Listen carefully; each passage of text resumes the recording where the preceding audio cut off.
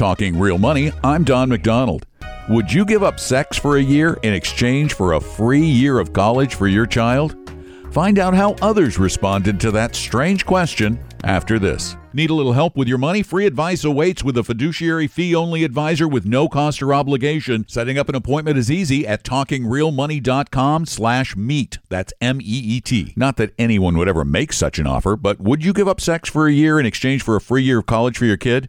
This question was put to over 500 parents as part of a survey on college savings habits by the college savings app, UNest. Before we get to the sex results, there were some other fascinating findings. The majority of parents do save something for their kids' college, but most of that money is making almost nothing in savings and checking accounts. A whopping 80% believe that their child will rely on scholarships or grants for their secondary education. But most interesting is the fact that parents place saving for college ahead of saving for their retirement, which is surprising and probably a mistake. Your number one priority should be saving for your retirement. What you do save for college, though, should not be in a bank account unless your child is in their late teens, but it should instead be invested in a low-cost 529 plan like My 529 in Utah, one of our favorites.